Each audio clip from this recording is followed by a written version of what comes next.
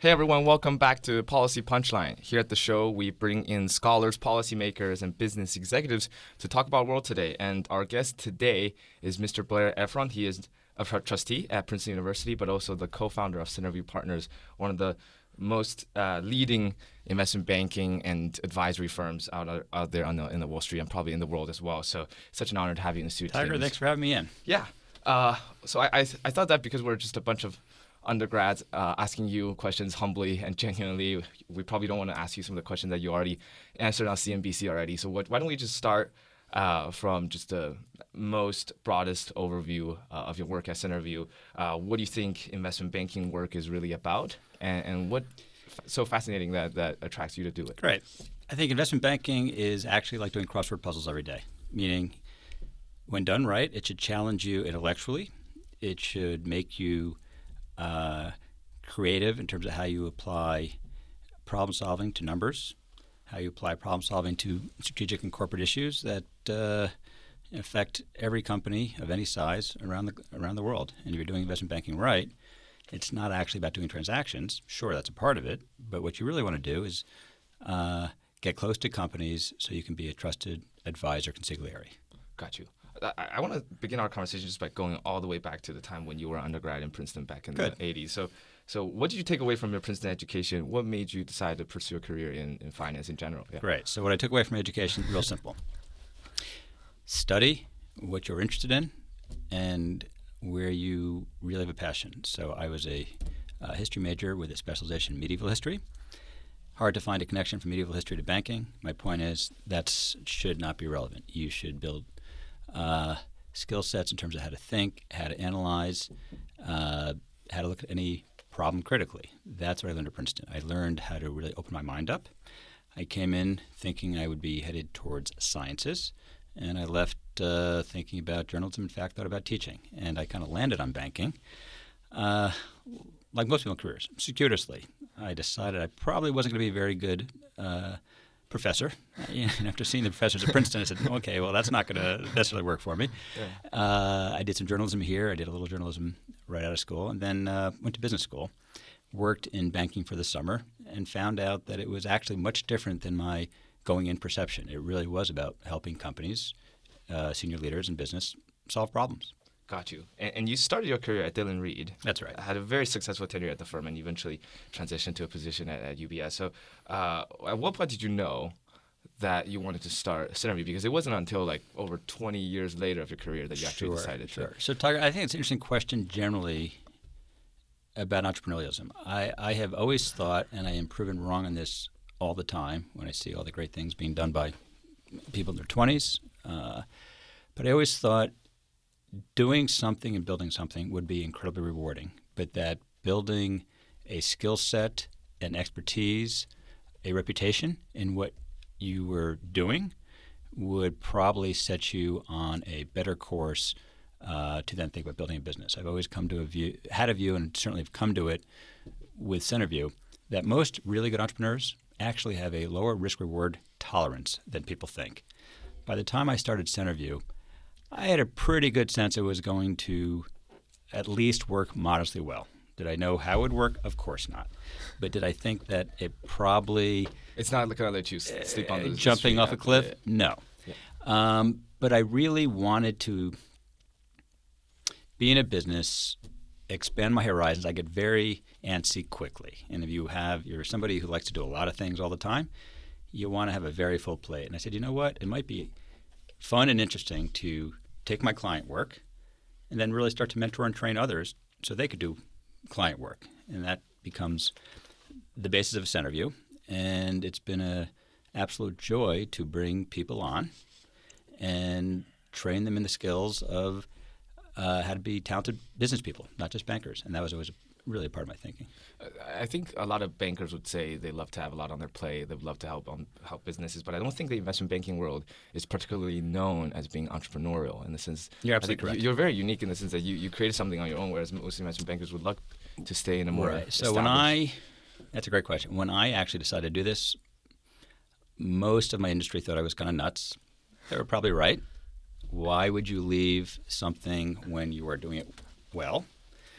I had a contrarian view. The time to actually leave is when you are doing well, if you have that itch, if you have that urge. And I do think careers, as you move through the years, through the decades, should start broadly in your 20s, build a skill set, narrow kind of in your 30s into your early 40s, become an expert in something, and then broaden again. And if you are somebody who wants to work into their 70s and 80s, I wouldn't mind that. You want to spend the last several decades of your career having as broad a platform as possible. The idea of, therefore, building something satisfies that. So would you say that you encourage young people to start at a more bigger established platform versus On their own? Something like that? I would tell you I have been proven wrong by seeing so many phenomenal businesses by people who are not yet 30 where I go, wow, how did you do that? All that said, I do think developing skill sets does matter. How do you manage a business? How do you manage people? I see a lot of great business plans, but the ability to actually execute the business plan and build it requires a certain level of experience. So I would certainly say that somebody who wanted to do something on their own or do something with a small group of people, more entrepreneurial, make sure you have a broad enough skill set that you maximize the chances of doing well. And I'd also say this. I was always a big believer of the 5-year plan, the old Soviet Union 5-year plan. That's probably about it. But I'm from China, so I understood the idea that you would say, what do I want to accomplish in each 5-year period? Yeah. I think the first 5-year period, learning skills that are transferable to no matter what you want to do, no matter what industry you go into, for-profit, non-profit, important. And you also have to be nimble enough to let your aspirations change as you move forward. I didn't know I wanted to start a bank in my 30s. But as I moved forward and I thought about the next X years, it started to percolate. And I'm a big believer in letting ideas percolate and letting them percolate over time. Got you. I want to just shift a little bit to the firm itself, Centerview. Right. So Centerview has around 50 partners and 300 professionals across 5 cities in the world.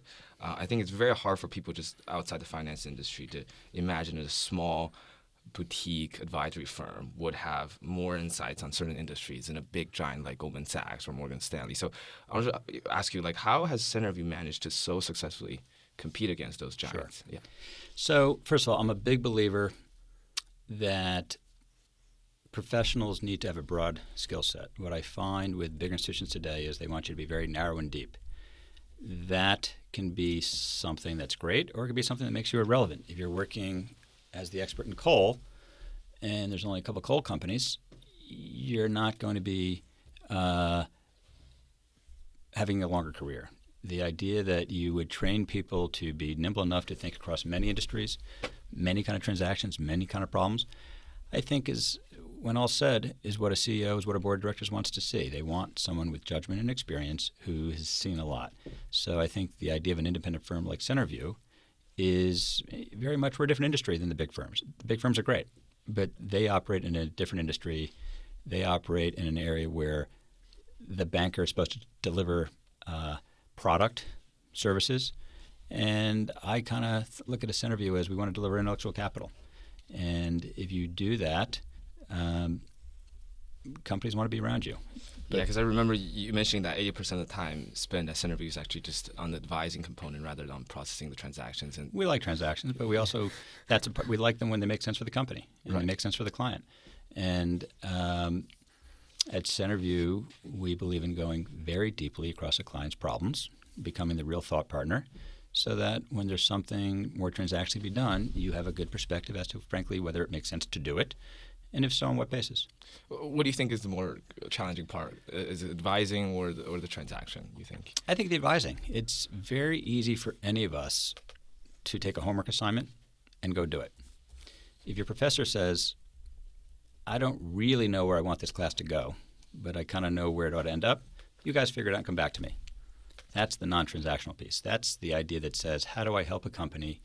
How do I help a management team where the issue, the problem is frankly much more amorphous? How do I do it proactively? How do I build trust in them?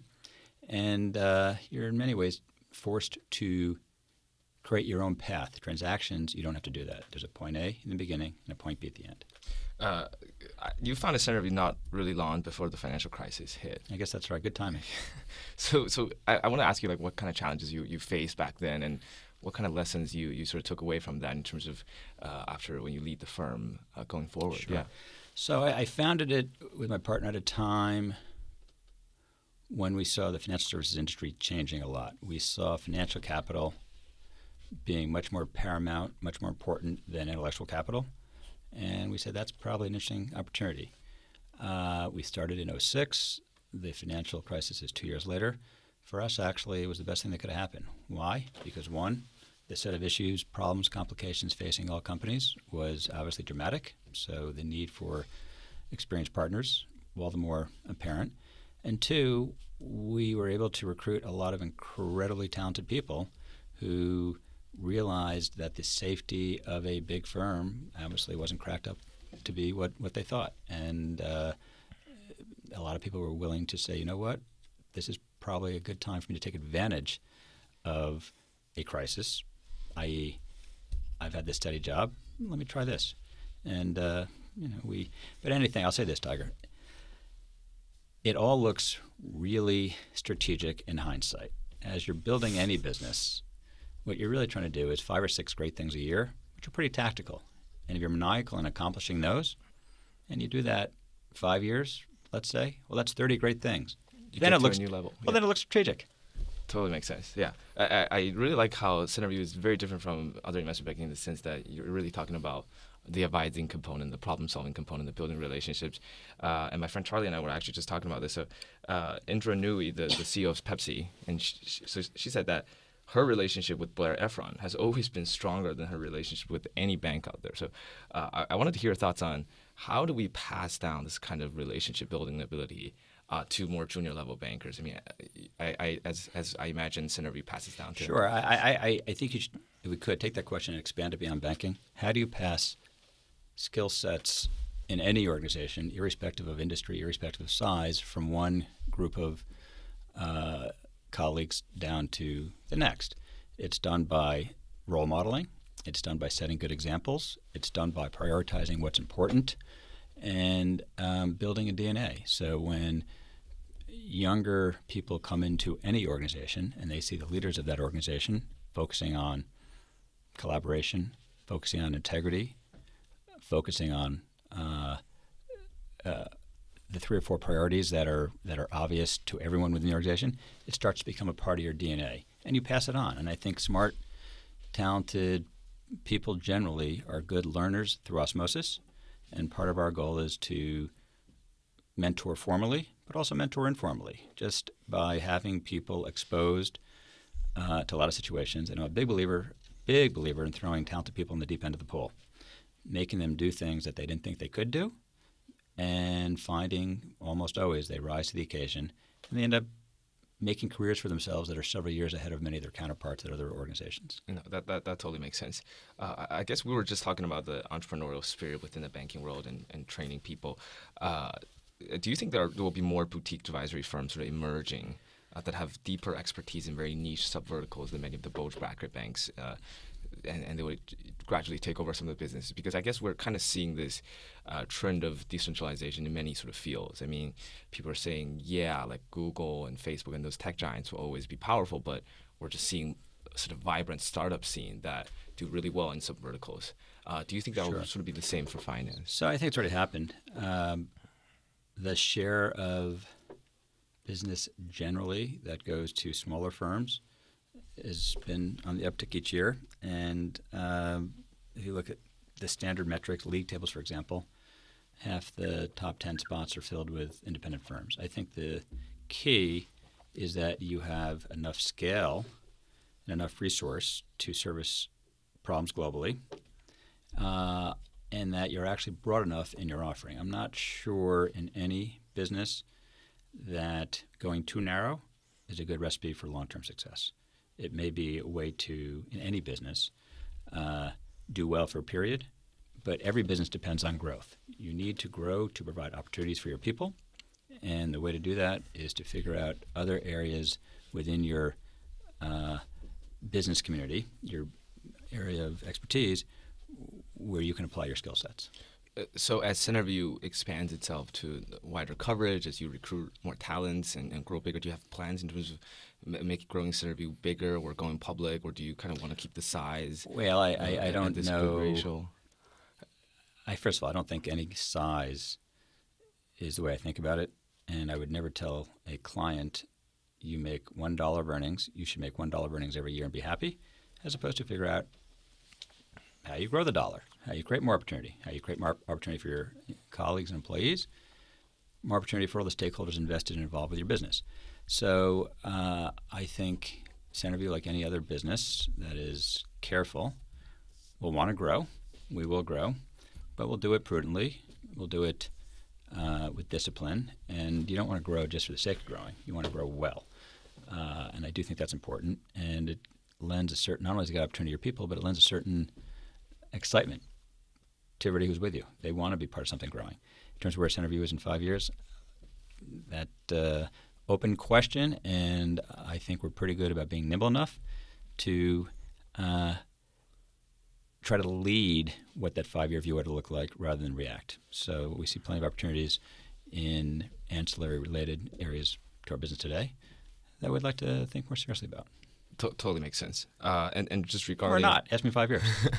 So in terms of leading that trend, leading that 5-year trend, do you have any predictions regarding where finance or just investment banking is kind of headed in the future? Because I guess there's a lot of buzz about fintech or internet finance or cryptocurrency, and I guess we're seeing. I don't have any predictions per se. I do think the idea of IT, the idea of technology generally, is going to have a bigger part in everything in the finance world. I think, secondly, the worlds of various siloed businesses are merging and will continue to merge. So a media company will be in finance, and a financial company will be in retail. It all becomes interdisciplinary. Absolutely, and it has to.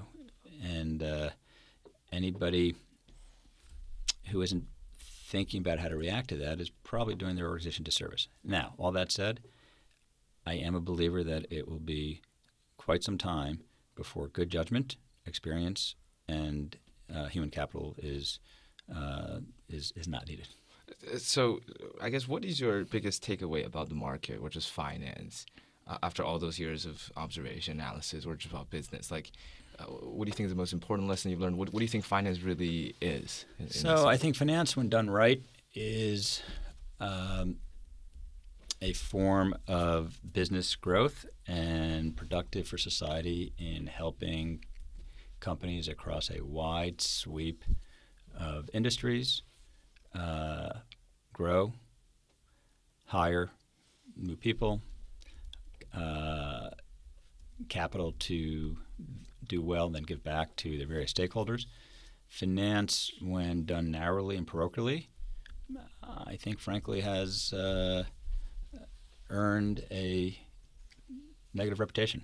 And I think that there's too many organizations, too many people that do it right, but not enough. And that said, finance, one of the things we do better than anything as a country is venture capital, financing new businesses, helping them grow.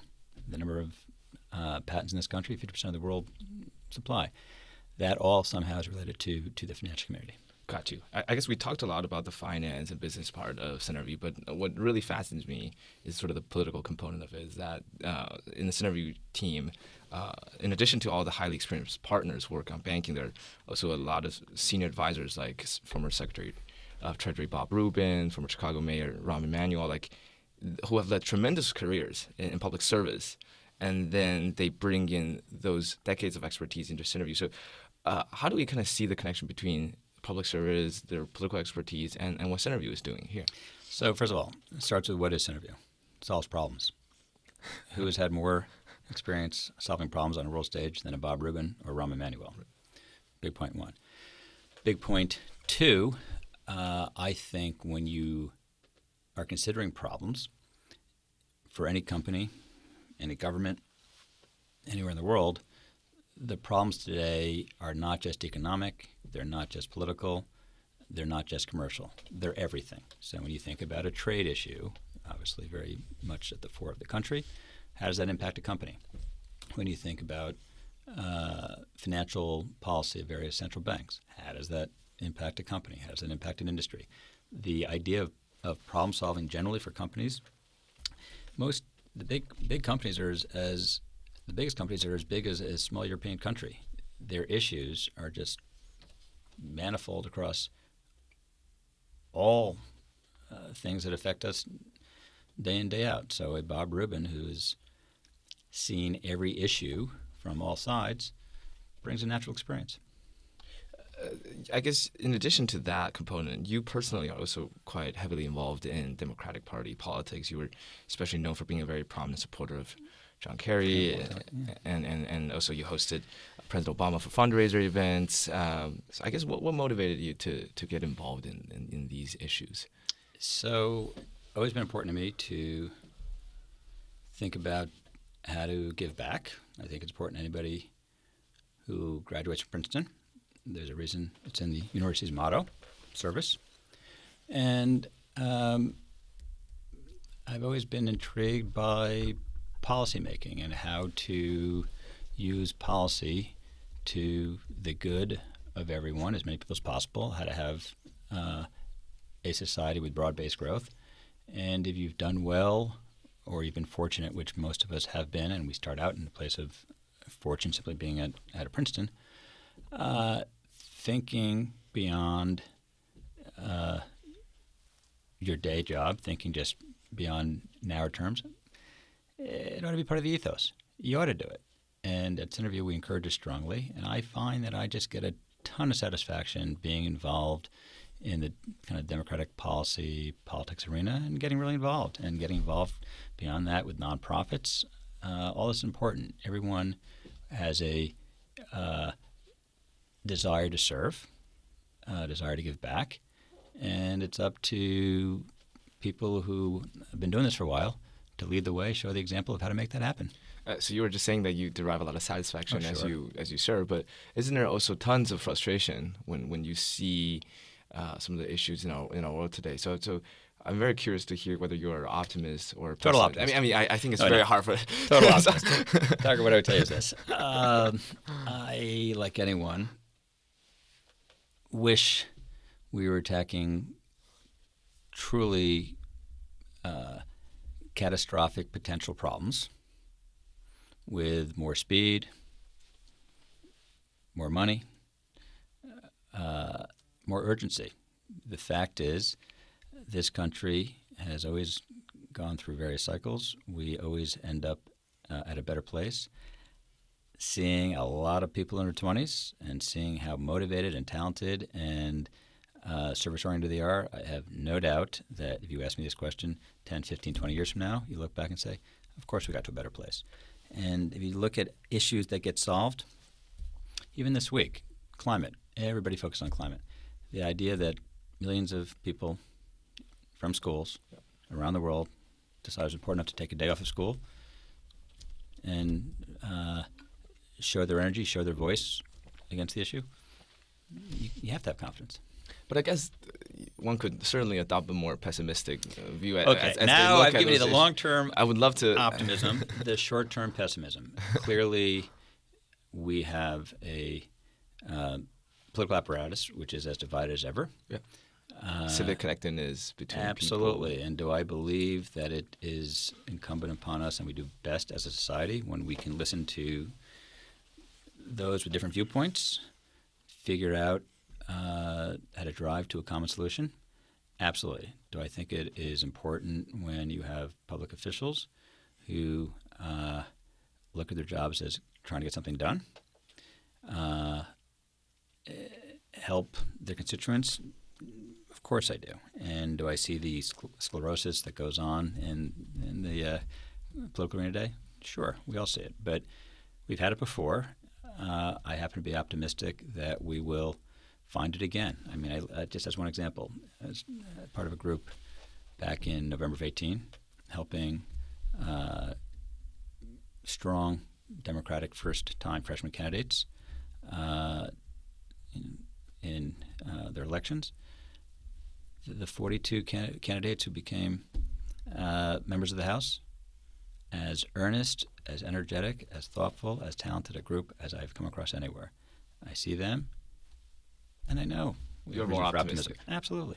Got you. I think we're currently, since we're talking about Democratic Party more specifically, I guess we're seeing a shift towards the left within the Democratic Party, right? Given we're seeing there's a lot of people even call it populism or however you call it, and I guess we're seeing significantly more grassroots movements, sort of this bottom-up demand, whether it's coming to climate change or inequality or various issues across the country. So, do you like where this direction is headed? Do you think a more bottoms-up solution is the way to go? I think that it starts with where the voice of most Americans are. And I think the voice of most Americans has a level of absolutely justified frustration.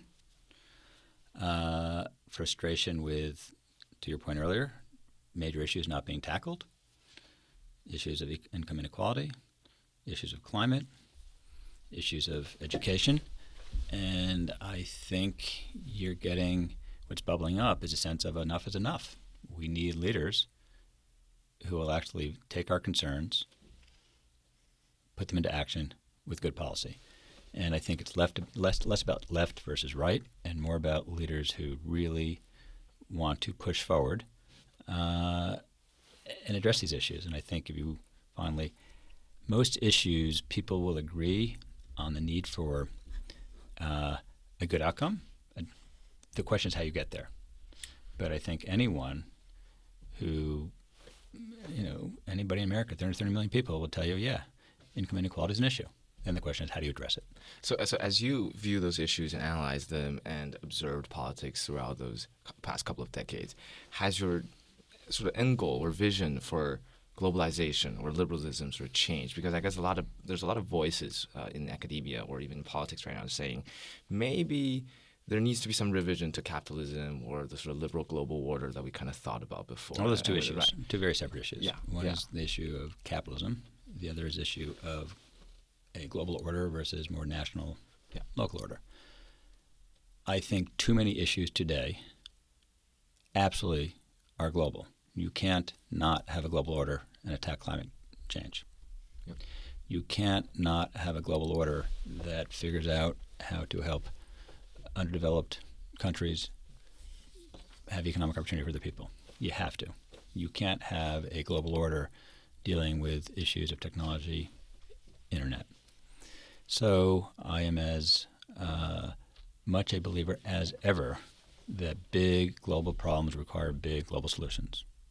Now, within that, do I think you absolutely have to pay close attention to those at home who need help most? Of course I do.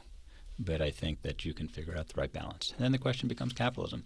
I don't even like the word capitalism. What I like is the idea of a society producing enough opportunity for its citizens to have a good chance in life to get ahead. And I think most people, if given a chance, take advantage of it. We don't give nearly enough people in this country that chance. So when you think about how we develop a better economic model to address that, we must.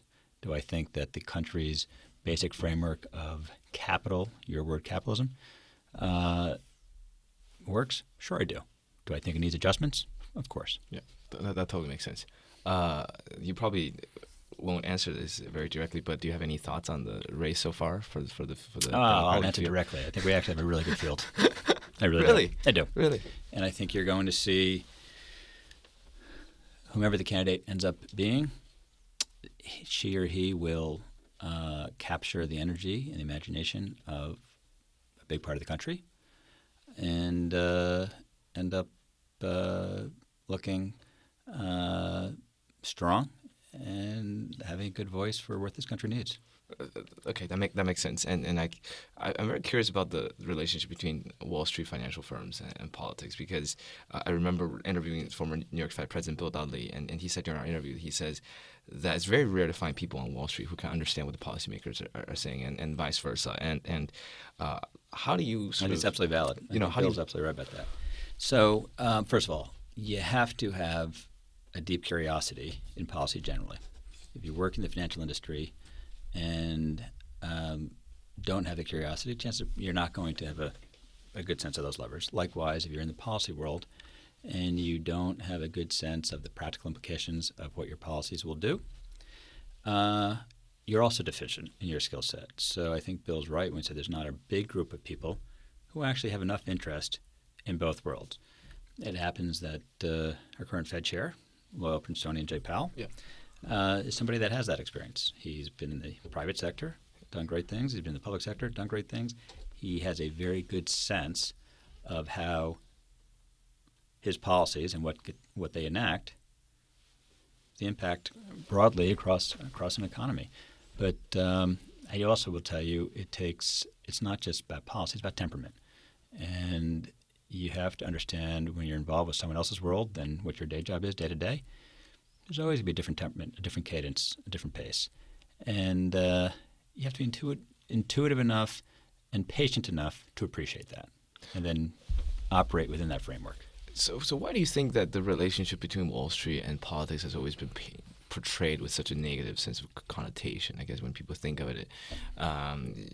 So what is that relationship actually like from your perspective? And how do we sort of make sure that the public get a more accurate image? Right. So what I would say is this. First of all, geographically, most firms aren't on Wall Street anymore. They're in Midtown, whatever. But there's plenty of people in the financial community who care very deeply about matters facing this country in all spheres. And there's plenty of people in the financial industry who take that deep concern and care and develop strong relationships with people in the policy world to try to make an impact. And the relationship is, frankly, much better than I think the public portrayal. The public portrayal says there's one that it's a very separate group, Wall Street, very separate group, policymakers. The two should never meet. Like anything, much more nuanced than that. But I think policymakers make a valid argument that Wall Street, where there are many people who have been successful, have a responsibility to do more, and shared sacrifice leads to shared prosperity. So how do you think of, I guess, the current administration's policies? So for economic policy, I mean, the stock market's obviously doing pretty well. I think a lot of finance firms like the tax cuts, like the sort of the business environment right now. But I guess personally, you might not really agree with a lot of the policies that this current Republican administration have. So do you like the job they're doing right now? If you do, how do you sort of reconcile that tension with sort of the your support for the Democratic Party that you might not agree some of the parts that they don't?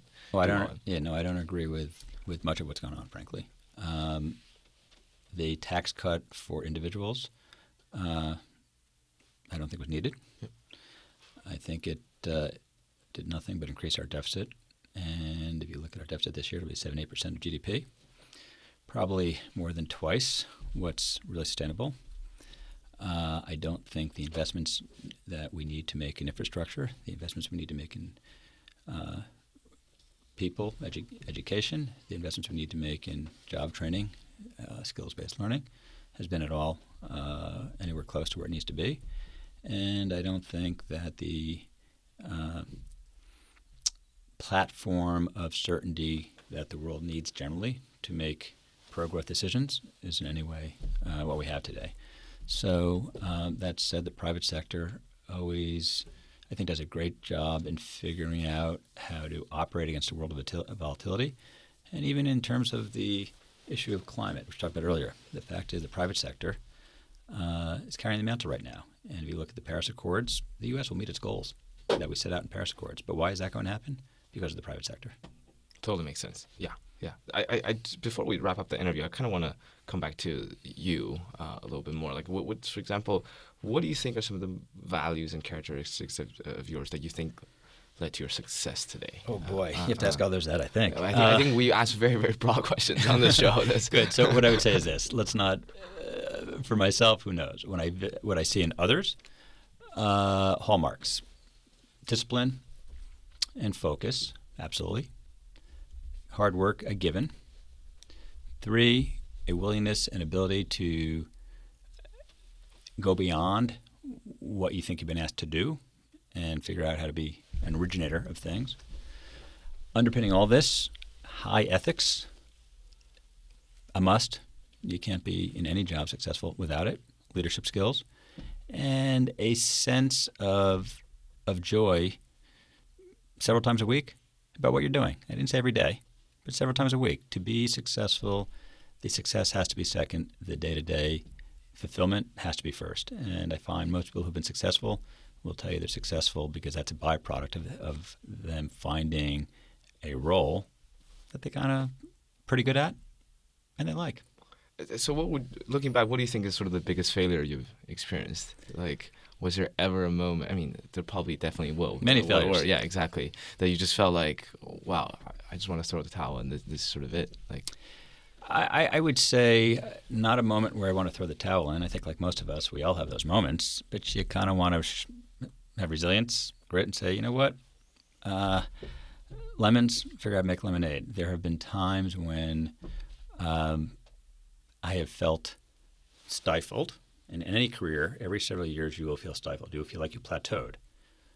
So then it's up to you to say, okay, how do I go from this plateau I'm at right now to the next plateau that will make me feel energized again? And that to me is a period of discovery and really self-starting initiative. So when I've felt those moments of valleys, I gotta say, okay, what's up there? What's out there next that lets me climb the next hill?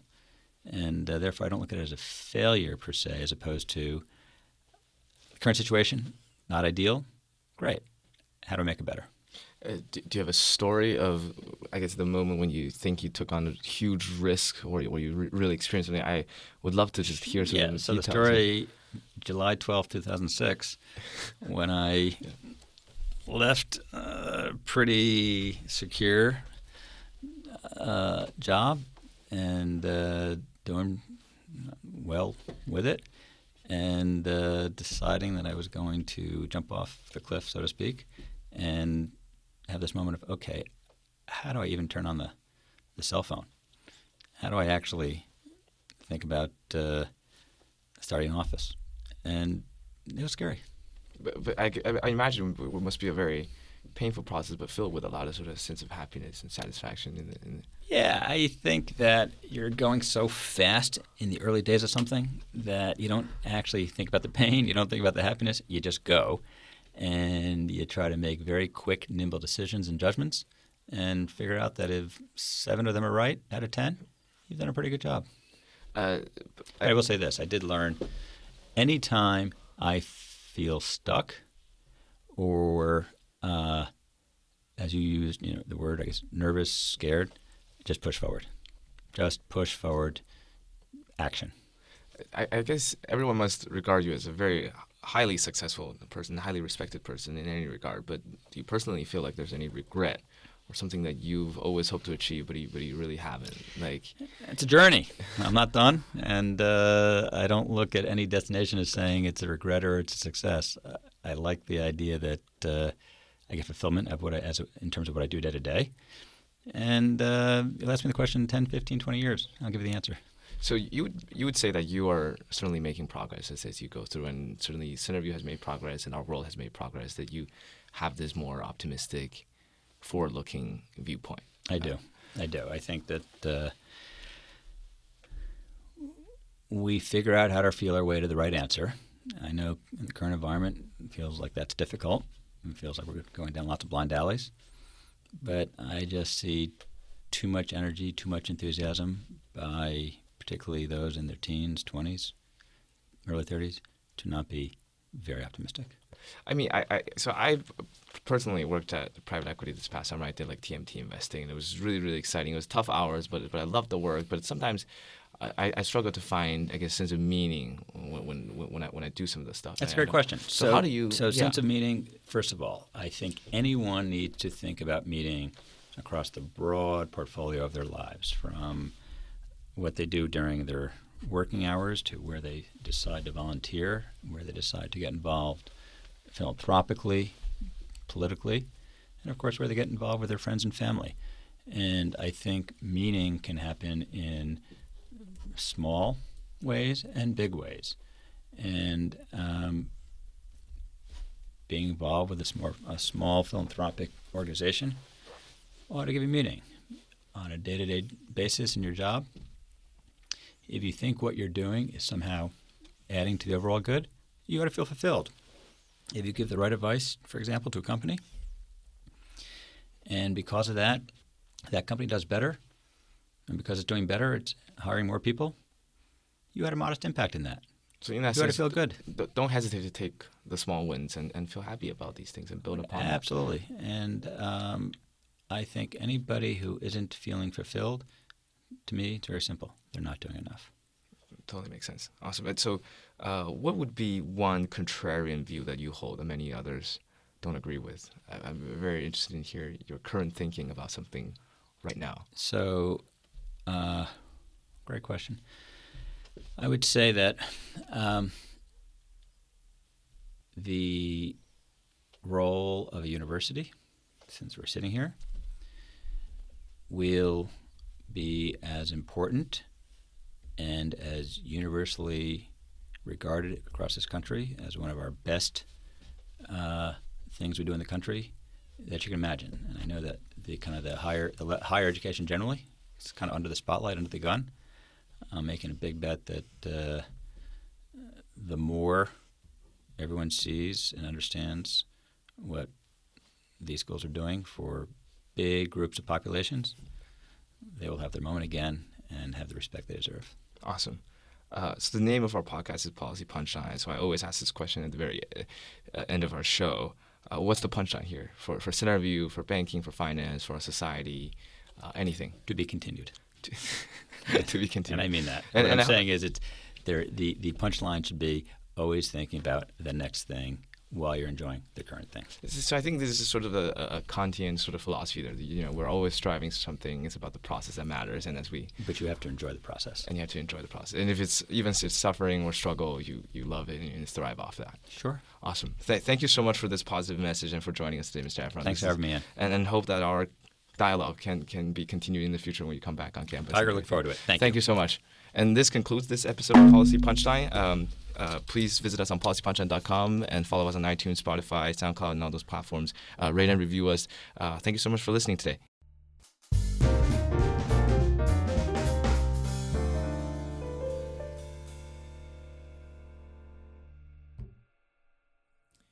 You've been listening to Policy Punchline, a podcast generously supported by the Julius Rabinowitz Center for Public Policy and Finance at Princeton University. We would also like to encourage you to follow other podcasts produced by Princeton University, such as Politics and Polls by the Woodrow Wilson School of Public and International Affairs. Policy Punchline is intended to be informational only and does not reflect nor represent the views of Princeton University or the Julius Rabinowitz Center for Public Policy and Finance. For more information on subscription, donation, volunteering, or contact, please visit policypunchline.com. Thank you again for listening.